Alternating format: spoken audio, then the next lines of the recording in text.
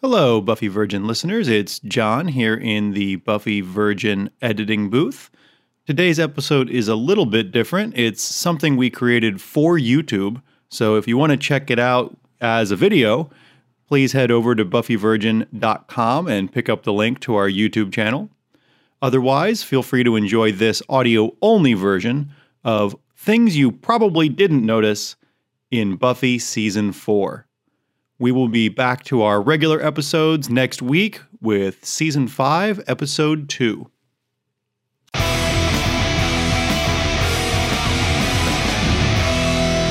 Hey, it's John from the Buffy Virgin Podcast.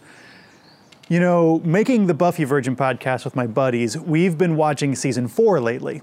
And at some point in the middle of Season 4, I switched from watching Buffy on DVD to watching these HD versions that are available on streaming sites like the new Facebook streaming thing and Amazon Prime and Hulu, things like that, right? Now, if you're a Buffy fan, you might already know that these HD versions have all kinds of problems. The color is all weirdly tinted, it looks pink. It's all been over smoothed, so everything looks like a bad fashion magazine. And the worst of all, it's been recropped to fit into a 16:9 aspect ratio, which suddenly you can see crew members off to the side, and it's a horrible mess. The whole thing has been really well documented over at the YouTube channel Sunnydale Archives, and they've broken down all of the problems. But for now, suffice to say that you should probably be watching the DVD versions. But if you do watch it in HD, you have a lot of opportunities to hit the pause button and zoom in and check out all kinds of weird details that you just couldn't see on TV back in the 90s or on DVD. For example, I know that Oz is a Star Trek fan. He's got 2 Star Trek episode guides right by his bed. I also know that newspaper that Giles picks up in Hush and shows to his girlfriend Olivia, well, the headlines say it's all about the, demon stealing hearts, but if you look at all the text, it's actually a bunch of Onion articles. So what I'm gonna do in this video is I'm gonna walk you through a few of the little nuggets that I've found in Buffy Season 4 by watching really carefully in HD, pausing it a lot, zooming in, and seeing what I can find. So the first thing I want to talk about is Buffy's musical tastes. We all know that Oz is, the music fan in the group. We know that Giles is into his 70s sort of classic rock. We know that Willow loves Cibo Matto. But what about Buffy? What's she into? So I've spent a lot of time freeze-framing scenes, both from her bedroom on Ravello Drive and from her dorm room over at UC Sunnydale, and looking at the stickers and the posters she's putting up. And I can tell you, Buffy's musical tastes are super diverse and strange. First of all, she's into a lot of 90s jam bands. She's into Fish and the String Cheese Incident.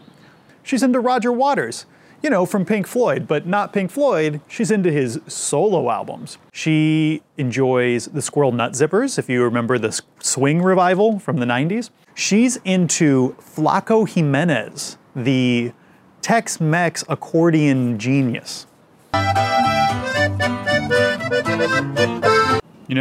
It all makes me think that Buffy probably made some pretty amazing mixtapes back in the day.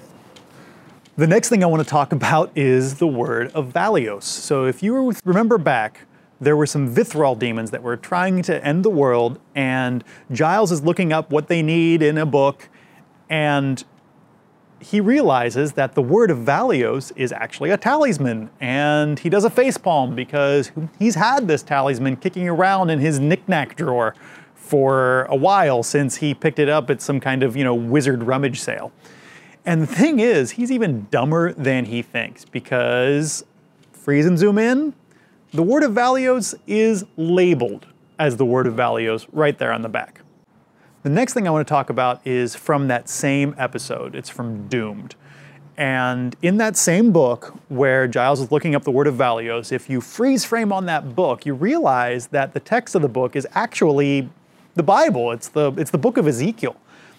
Except what they've done is everywhere that the Bible says something about Lord or God, which is a few times, they've scratched out the first letter and replaced it with a random letter. So we have Instead of the Lord God, we have the Gord Bod, and we have Thus Spoke the Nord Mod.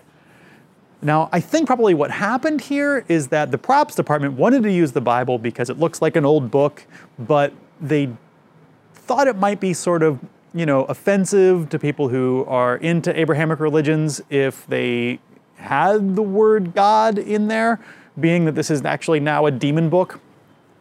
But really, what's more offensive?